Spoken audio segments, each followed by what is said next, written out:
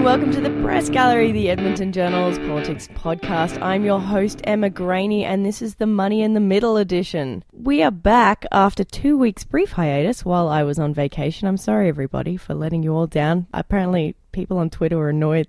I'm sorry. I'm so sorry. Well, didn't they listen to the last podcast where you said there would be no podcast? Yeah, but I know. Maybe they didn't listen through to the very end. Or maybe they were just like, but Emma, why? That's their problem. Anyway, it was nice to know we have at least 3 people who listen. And with me today, Dave Breakenridge. What are you doing there, buddy? I'm brushing up on my notes. Oh, you took notes, man. Sarah O'Donnell. Good morning. Hello. And who is the founder of our podcast. Yes. It's true. It is true. You know, this is episode 186. 186 wow. solid episodes of Alberta politics. That's like, what, is that almost as old as one of your children then? Not quite, but not too far behind. Yeah, Theo would have been about 2 or 3 when we launched. So There you go. And Graham Thomson. Good morning. Hello, how are you? Hello. Good. I'm going to tell everyone and that Graham's Graham been Thomson here from the beginning as well. Is wearing cowboy boots. I am. I'm off to the Ponoka Stampede. And he's going to fit right in with those boots. Do you have a hat, Graham? I do, but I'm not wearing it today. That's a shame. He rocks the boots. Yeah. Thank you. I know. He's even got swagger when he walks. I always do. Yeah, that's probably true. So we're going to jump right back into Alberta politics today. So we had the 2016-17 financials released yesterday. We're also going to take a look at the latest in the Unite the Centre movement and a little bit more on what's happening on the right too with a new group from Filderbrand. And briefly, very briefly, we'll take a look at developments in BC because... Only briefly? Yeah. We just can't help ourselves though, can we? So I want to start off, first of all, with... I'm going to admit right now, I was away for 2 weeks, as you all know, and my parents are here from Australia, so what I wasn't doing was paying any attention to Alberta politics, but I believe there has been some developments in the centre, Graham. Wasn't there a meeting in Red Deer or something? Yes. Don't shrug at me, Graham. You know exactly what's happening. This is the Alberta Together group. This is being led by Catherine O'Neill, and she may sound familiar. That name may sound familiar. That's because she was president of the PC Association, the Progressive Conservatives. And she left this spring, resigned as the president, and then popped up head of this new group that's hoping to try and unite the centre, as they put it. They met last weekend in Red Deer, did about 300 people there. And these were liberals, progressive, I'm using air quotes here, conservatives, people who think that this new group on the right is going to be too far to the right, and also the Alberta Party.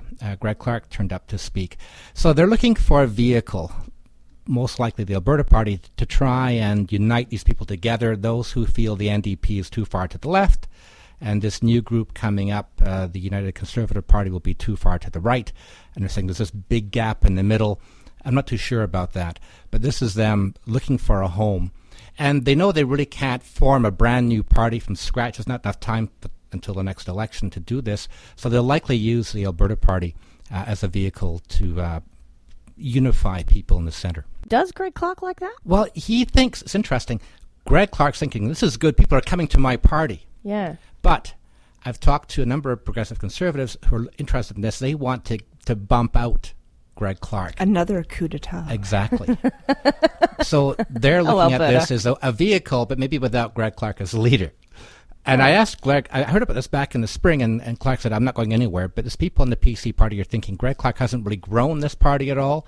It's kind of languished under his leadership. It needs somebody more dynamic and somebody with progressive conservative credentials that could actually be a name. Greg Clark is one of the hardest working MLAs in the House. He is, but he doesn't carry, and this is nothing against Greg. I like him a lot personally. The times I've met him, he's sharp. I see him in the House. He is a hardworking guy, but he is not, I think, someone with wide name recognition in Alberta. And it's not just progressive conservatives. I had lunch with someone a couple weeks ago who raised a similar question about him, and someone with former ties to the PC party, but who doesn't anymore, and who I wouldn't describe as a conservative in any way, but he says the same thing. Who's going to lead it? It's not Greg Clark. who leads a United Centre movement. I just couldn't help feel like we've seen this show before. It reminded me a lot of what happened prior to the election that Alison Redford won with the Progressive Conservatives, when there were all kinds of people who had previously identified, well, in different ways, but a lot of them were also Progressive Conservatives who kind of drifted over to the Alberta Party and got enthusiastically involved in it and talked a lot about the policy side of it. But when push came to shove, it didn't really go anywhere in that election. And I just, ultimately, those people drifted back to the PCs. Now, I know they may be going through they're going through their own whole rethink, but it was a funny thing to watch because I did have a weird sense of deja vu watching it all. No, I agree. We've done this road before. They had the big listen. This is before your time here, Emma. The Alberta Party went around and tried to get people to talk about what are the policies. I think that was like a kids show in Australia. The Big Listen. Big Listen on the ABC. So sure. They there was no real policies. Like, what does the Alberta Party stand for? It's really difficult to nail that the down. Centre, Graham. And Greg Clark, the party's still at 3% in the polls. It's, with the margin of error, it owes us votes. I think it could actually be so low. You've got the Liberals, of course, trying to eat into this as well. The Liberals, the small L Liberals out there who want to actually maybe join this group, the Alberta Together, that's not being sanctioned by the actual Liberal Party, because you have, of course, their new leader, David Conn, is going around trying to raise support for the Liberals. Right. So because they didn't vote in Kerry Condell, who actually wanted to get this whole United Centre movement. And Kerry Condell actually was there at the meeting last weekend. Of course, So you actually get this tug of war over the centre. It's not united at all. And I think that Sarah is right. They talk a lot about this big ground in the middle, but people will gravitate, I think, either to the NDP, seeing that as progressive, or the right wing. If this UCP comes together, they'll go that way if they're more right wing. I don't see this real middle ground actually coming together in the next election. Are they just going behind the Alberta Party because the Saskatchewan Party was super duper popular for quite some time? You mean the name? Like just the name? They're like, oh, good name. We'll get behind that because we like the name. I think it's... like I did with the Baltimore Ravens. Partly that the name may be part of it, but I think that a lot of people in the group are former disenfranchised or disenchanted progressive conservatives who wouldn't want to go to the Alberta Liberals because they don't see the Alberta Liberals as viable in any way, even with the new leader. And so they need to find a home, and they need to find a home quick because there, as Graham mentioned, there isn't time to start a new party from scratch before the next election. So the Alberta Party seems like the best bad option. But you're right. I mean, it's the kind of name where it's a generic in its name. You can put any kind of ideology behind that and adapt that to what you want. You don't have to change the name to change your policy or change your identity. Yeah, well, we had that the coup last year, the threatened coup. This was people behind Jason Kenney, the Alberta Can't Wait people. There was speculation that they wanted to go to the Alberta Party convention last August with a busload of people. That's all it would take to get in there and then vote themselves in as the new board, take over the party, hollow it out, make it a vehicle for Jason Kenney, his new party. I wrote about this last year, and Greg Clark got wind of this. And so they had an emergency meeting of the members in June of last year to change the constitution so that it could not be taken over in one meeting at a convention to head off this coup. And now you got sort of another kind of coup maybe potentially happening, a more friendly coup if people join the party and then try and edge out Greg Clark. Now, of course, this is all in reaction to what's been happening with the Unite the Right movement, which is catchier than Unite the Centre just because it rhymes. I think you have to have rhyming if you're going to get anywhere in politics. Maybe I'm wrong. Graham, you seem to be doubting what I'm saying here. I don't understand why. It rhymes with centre. It's bend to the centre.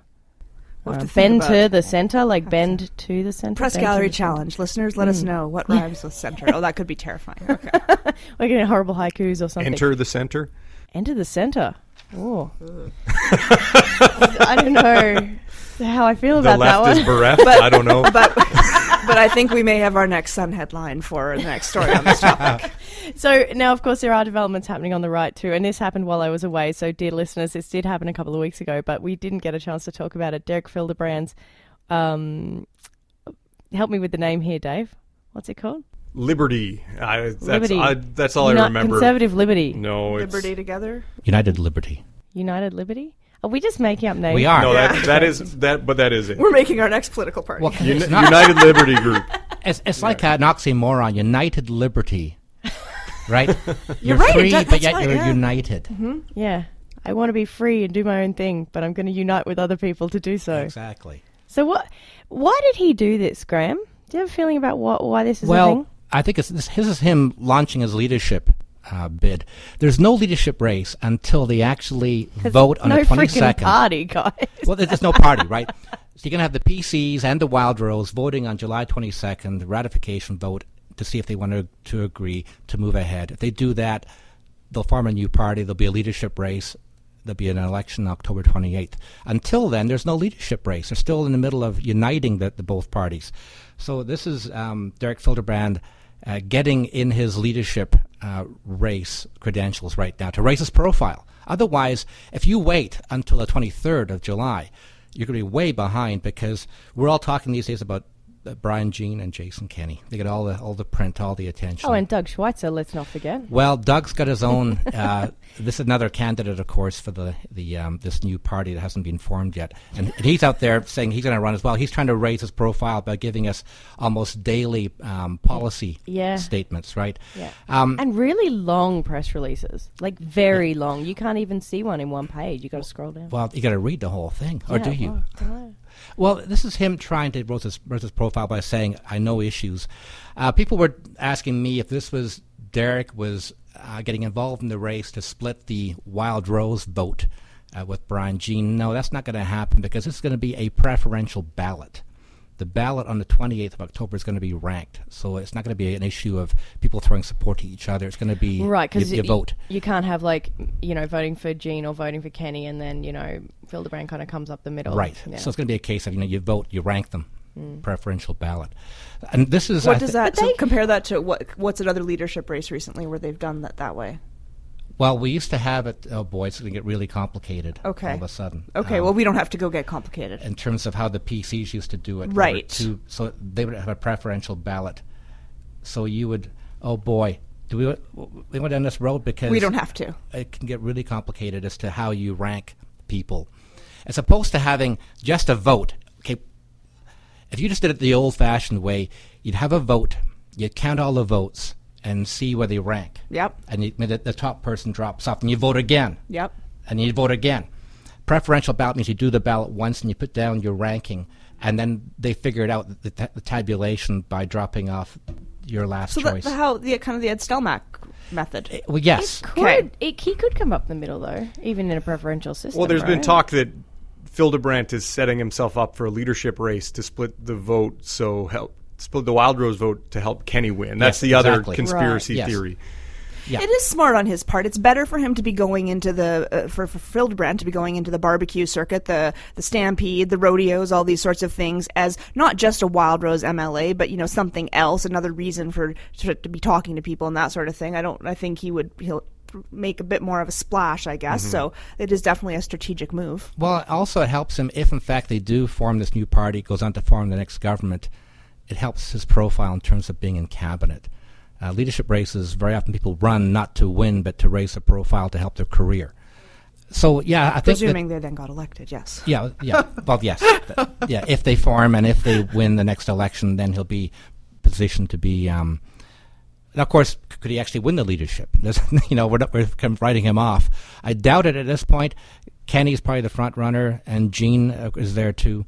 Time will tell. Then you've got that weird bit of paper that was handed to Danielle Smith, right? That she tweeted out this week about how great Leela Rahir is. I don't know if you guys saw that. The one that was masquerading as an NDP poll. Yeah, and it was basically about why Leela Rahir would be a great choice for leader, because she dresses well every single day. She's been married to one person. One person. Yeah, that was classic. The NDP is saying there's no, it's not theirs. There were too many typos or something like that.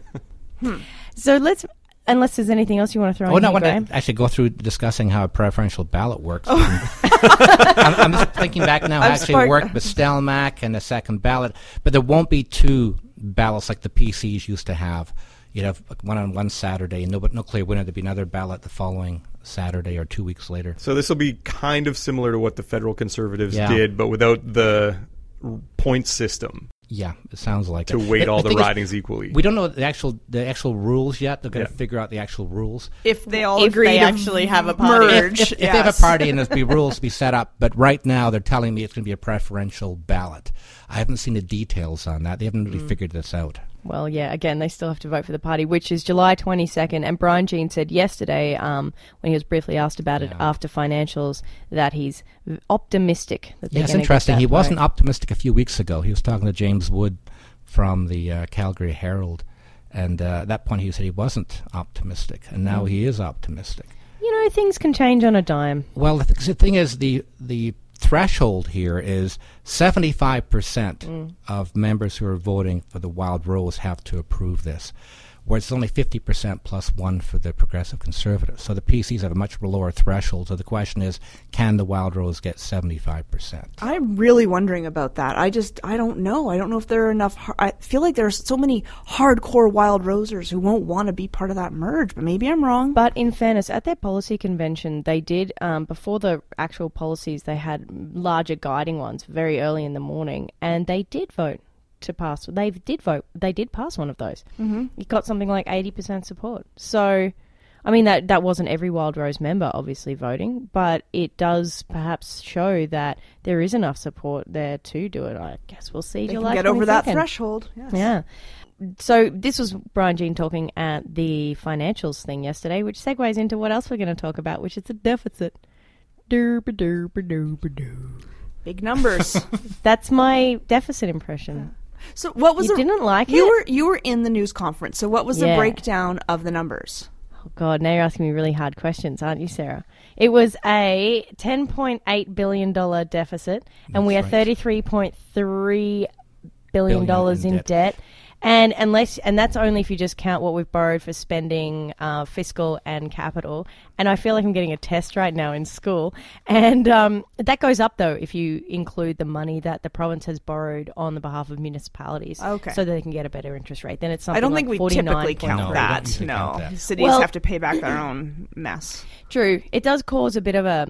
It causes a bit of a kerfuffle for some journalists who are like, well, what's the real number, though? How do other provinces do it, etc.? That does actually cause a bit of a... And this is actually Used to in Saskatchewan as well. This is actually like last year's numbers, just to Yeah. clarify. This is what happens every year. The government brings a budget out, and the budget year ends in March 31st, and then they spend a few months figuring out the actual final numbers for that fiscal year. So this is the budget, the 16-17 budget, Yeah. and this is the first Released full, in March 2016, right?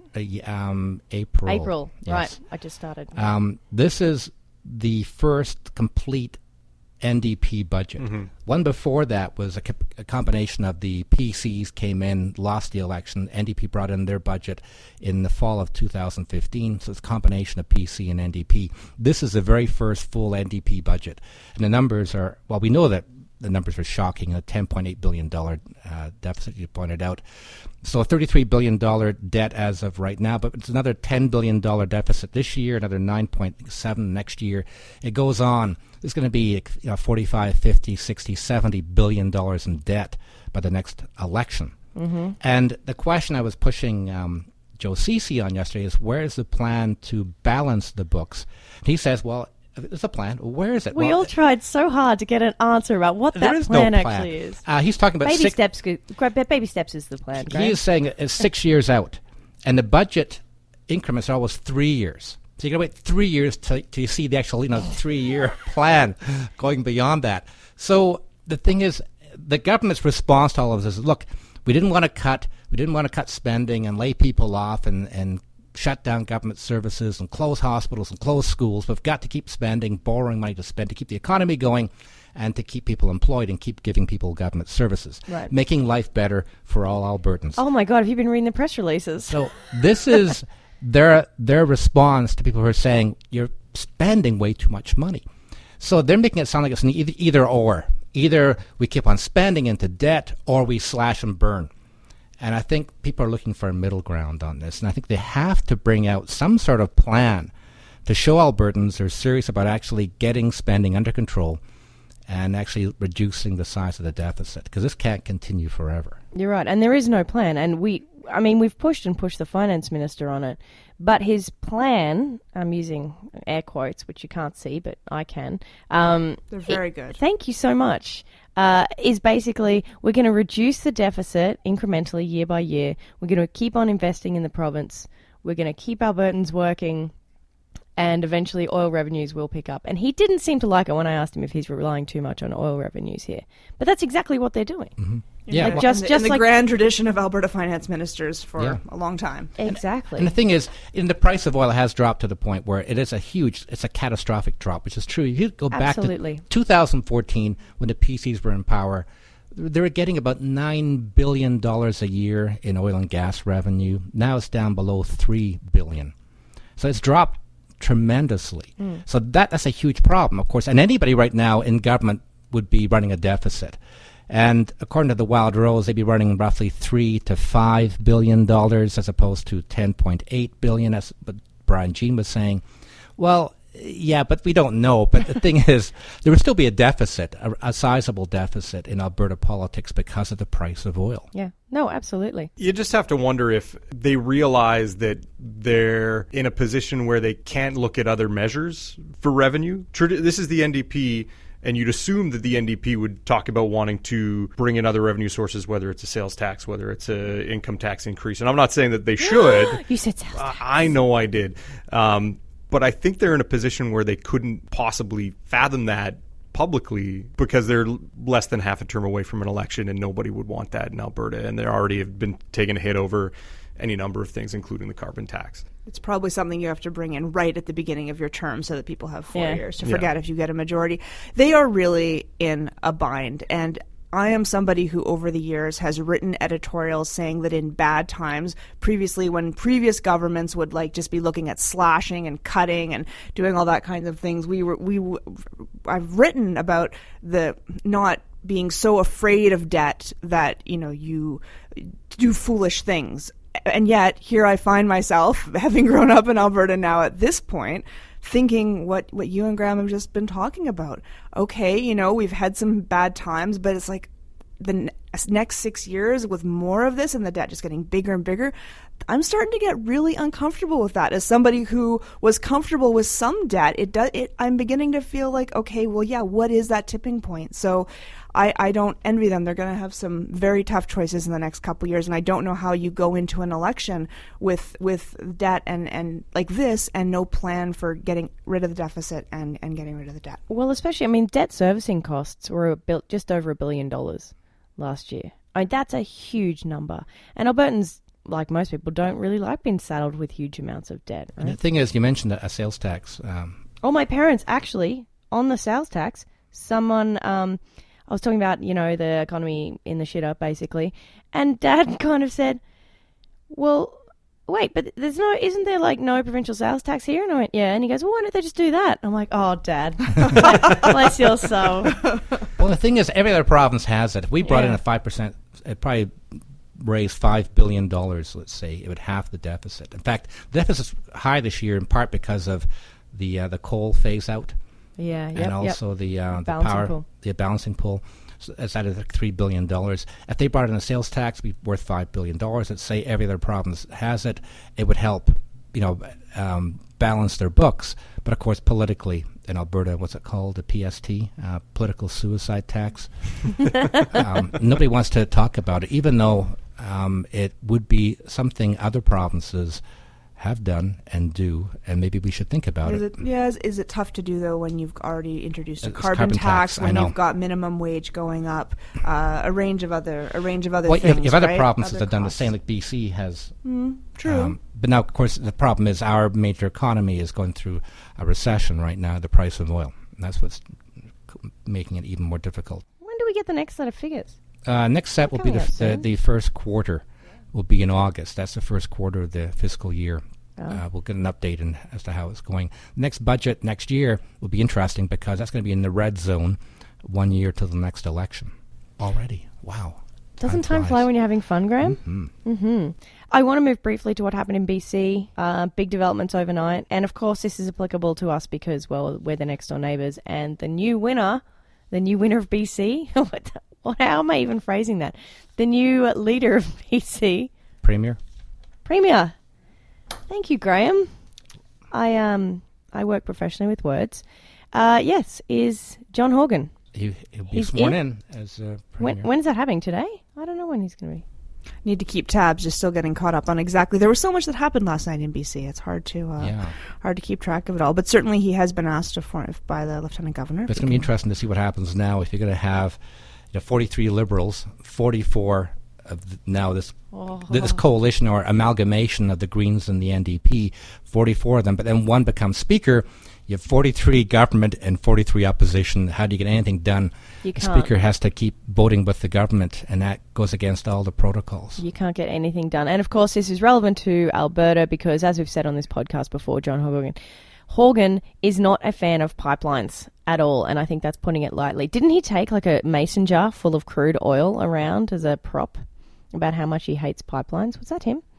He'll bring it to the Premier's, the First Minister's conference. That'd be interesting. So Christy Clark misses out on coming to Edmonton. In July. That's Premier's conference. It's interesting, of course, because you've got Notley. Premier Notley is a good friend of John Horgan. In fact, her chief of staff is his former chief of staff, John Heaney. So the question is, what's going to happen with the pipeline? I got the impression before that if the NDP had just won outright in BC, that the government here could work with the government there and still get the pipeline put through. But with the Greens there, the tail wagging the dog, anti-pipeline dog, you're going to have a real pushback, even though BC technically doesn't have the legal authority to stop a pipeline, as the federal government can authorize it. But, provinces can cause all kinds of problems to delay things, to get a pipeline done. So if this pipeline is delayed enough into the next election, that's going to be a major problem for Notley, because she has to try and sell her carbon tax. She's still trying to sell the carbon tax as part of the Climate Leadership Plan as a way to say, look, we got social license to get more pipelines built, and if this pipeline doesn't get built, that undermines a major plank in her platform. And there is a huge anti-pipeline sentiment in BC. I've lived in BC, and it's massive. Like, it's really hard to wrap your head around unless you've actually lived there, just how much they really hate the idea of pipelines in BC. Massively so. We'll just keep sending trains out that way full of crude. That's fun. That's dangerous. More dangerous than a pipeline, but fun. Sure. Let's keep doing that. So are you pro pipeline, Dave? Is that what I'm picking up there, mate? Yes. He's pro train. Trade is a good thing. Train. I'm pro train. I thought you said pro trade. Pro train. I'm both. I'm pro train. Except with oil. I think we all know that pipelines are a far safer way to transport something like, bitumen, synthetic crude, than rail. That's fact. There are certain routes that are better for pipelines than others. So I think you can be supportive of some pipelines and not others. So to say universally all pipelines good, that's not where I would stand. But certainly some pipelines, more pipelines, we need sensible routes out of this province. Trains can't keep grain in them to keep grizzly bears off the tracks in the mountains, and grizzly bears keep getting hit by trains. And without more pipeline access, we're going to put more oil in trains and send it. It just doesn't make any sense to me. I'm going to be really interested to hear how quickly has Rachel Notley reached out to John Horgan. I guess that probably won't be broadcast. I don't know if she'll be broadcasting that or not, or how quickly she'll be talking about that, but I want to know, have those conversations already been going on? How quickly does that reach out happen? Where does it go from here? And with like Graham said, with the Greens in the equation, it certainly throws a bit of a kink into everything. It does. And now let's move to our regular segment, Good Stuff from the Gallery. Dave, what do you have for us, mate? I'm going to be a bit of a homer this week. I think that we have a bit of a homer. I'm going to do some shameless self-promotion. We have a couple good features this week. Janet French has done, I think I'm stealing Sarah's answers. Janet French has done an interesting look at the issue of discipline in schools, suspensions and expulsions in the Edmonton Public and Catholic boards. And she's also, today's piece is about, if we weren't to do suspensions as a form of discipline, what would we do? And my other plug is, I'm going to save Sarah one in case she's going to talk about this one. But my other piece this week is, I'm a bit of a music nostalgist, and Rolling Stone did a really good look back at Radiohead's big Okay, Computer album, which turned 20 not long ago. It did It not. is 20 years old. How am I that old? Buy the reissue. The remastered version of the album is really good. It sounds really good, and it's got a bunch of previously unreleased tracks on Really? it. But the Rolling Stone piece, looking back at that, the recording of that album and what the band was going through, is a really good read. Oh my God, I listened to that when I was on exchange in Germany when I was in high school. That's terrifying that I'm that old. I'm going to recommend something from The Walrus, actually. Should Queen Elizabeth II be Canada's last monarch? It's an interesting read because I'm from Australia, where we've already voted on becoming a republic. That was the first thing I could vote in as an 18-year-old, and we rejected the idea then. But it's a really interesting read about the monarchist versus the Republican movements in Canada, and how basically they're both just trying really hard to give people to get people to care at all about the fact Canada has a monarchy. It's a really great read. I liked it a lot. It's in The Walrus. Graham, what do you have for us?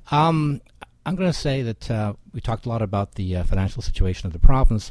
If you go online to Alberta Finance, you can see all the documents that we're talking about there. Mm-hmm. And, of course, you go through all the budgets if you really want to, but the most recent one will be there, and this is the annual report.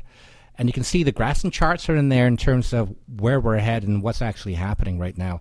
So I think that it's an interesting read, even the summary of what's actually happening and what's actually happened last year. So I would suggest Alberta Finance, always a good read. I'm sure that they would love to hear you say that, because they work very hard at preparing such readable documents.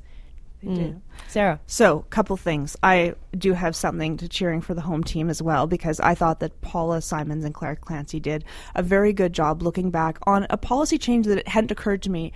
This year, 2017, marks the 50th anniversary of a change in Canadian immigration policy that switched to a neutral points system, basically giving people points for different things like profession, and it opened the door to a wave of immigrants from countries such as India, various African countries, the Caribbean, and in doing so started the shift towards the multicultural Canada we see. And they went back and talked to some of the families, the men and women who came over as part of this wave beginning in 1967, and it's very interesting to tell their stories, and it's a policy anniversary, I guess. It hadn't occurred to me, but somebody had mentioned it to Paula Simons about, you should talk to my aunt who was part of this first wave of nurses from India, and that was a few months ago, and we end up with this lovely set of features.